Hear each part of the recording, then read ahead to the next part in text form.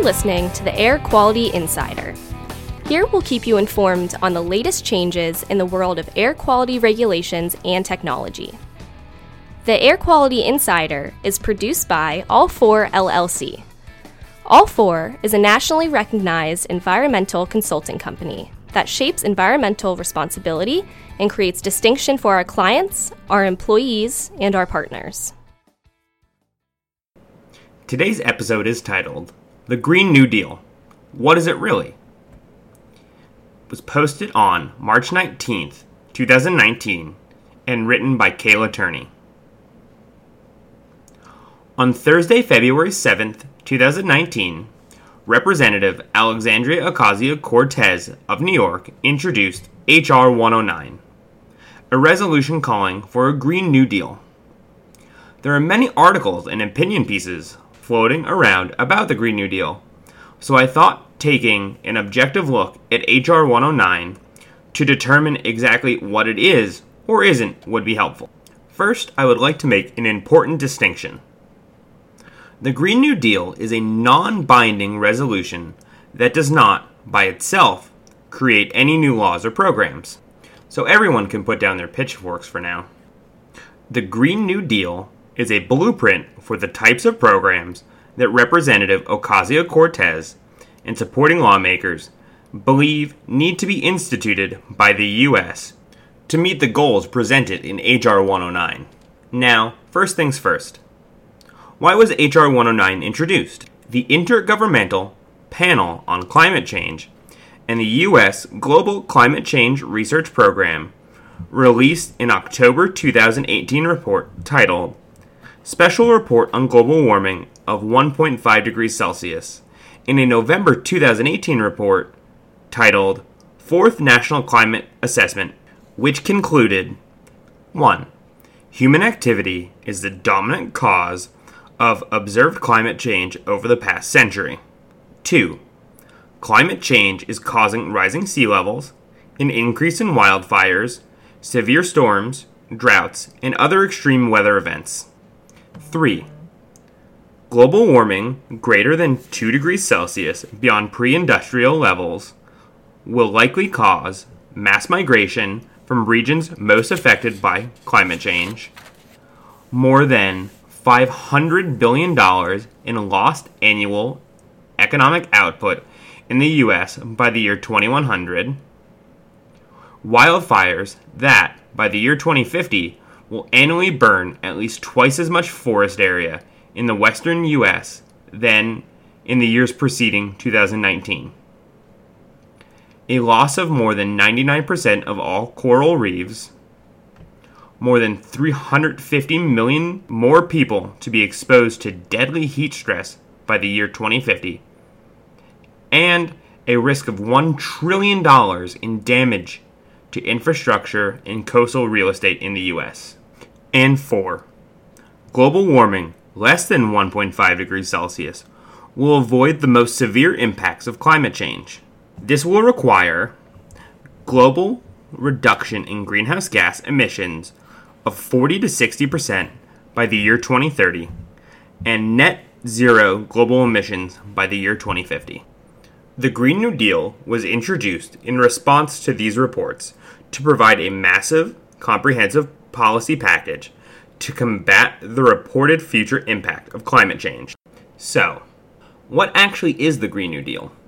In broad terms, the Green New Deal aims to eliminate U.S. greenhouse gas emissions and to remake the economy and energy sector by investing in new jobs and infrastructure, all while protecting frontline and vulnerable communities such as indigenous people, rural communities, low-income workers, people with disabilities, the elderly, and minorities.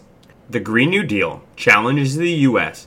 to meet the following goals in a 10-year period. 1. Achieve net zero greenhouse gas emissions. 2.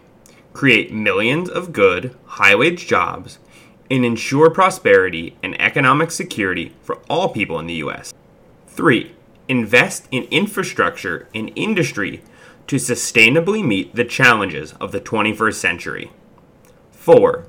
Secure clean air and water, climate and community resilience, healthy food, access to nature, and a sustainable environment for all people.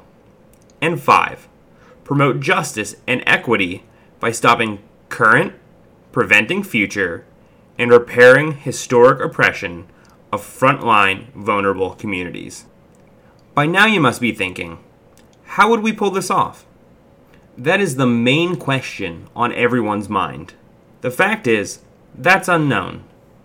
Again, H.R. 109 provides a blueprint for the programs that some believe would allow the U.S. to meet those 10-year goals. However, in practice, the actual programs would need to be designed, engineered, funded, and ultimately accepted by the impacted communities as appropriate. For reference, the types of programs and projects presented in H.R. 109 include, but are not limited to: 1. Meeting 100% of U.S. power demand through zero-emission energy sources by expanding and upgrading existing renewable power sources and establishing new sources. 2. Upgrading existing buildings for maximum efficiency and durability, and ensuring all future infrastructure bills address climate change. 3. Removing greenhouse gas emissions from manufacturing, agriculture, and transportation industries as much as technologically feasible. This would be achieved through investment into programs such as renewable energy manufacturing, family farming, sustainable land use, public transit, and high-speed rail. And 4. Removing existing atmospheric greenhouse gases through soil carbon storage techniques, such as carbon sequestration. The Green New Deal recognizes that accomplishing these goals is an enormous undertaking and will completely alter our economy and workforce. Since many of these projects will need to be carried out by the affected communities themselves, H.R. 109 is attempting to incentivize community mobilization by providing community safety nets such as: 1.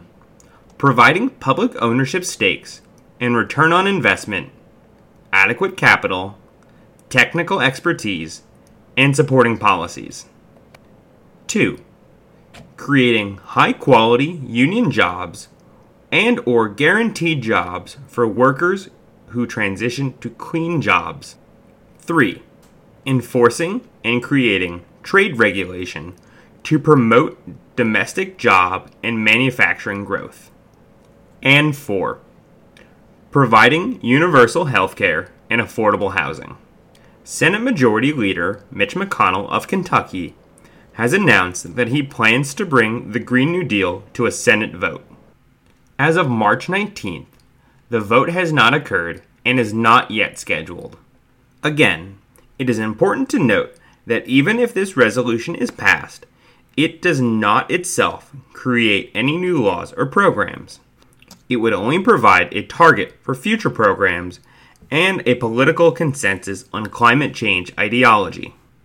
It is curious that a few of the community safety nets cited in the document are currently political hot potatoes that are not universally embraced by the primary political parties and their constituents. The evolution of the Green New Deal will likely play out over the next several years in a contentious manner, and it will be interesting to see how it either evolves into a workable policy or is driven into extinction. That's all for now. As always, we will continue to watch closely for developments. That was The Green New Deal. What is it really? Written by Kayla Turney, narrated by Michael McHale, and published on March 19th, 2019. Additional articles, like the one that you just heard, can be found on our website, www.all4inc.com. You can also interact with us on Twitter @All4Inc. Be sure to tell us what you think about our podcast. using the hashtag AirQualityInsider, and feel free to ask us questions about all things air quality for us to answer in a future episode.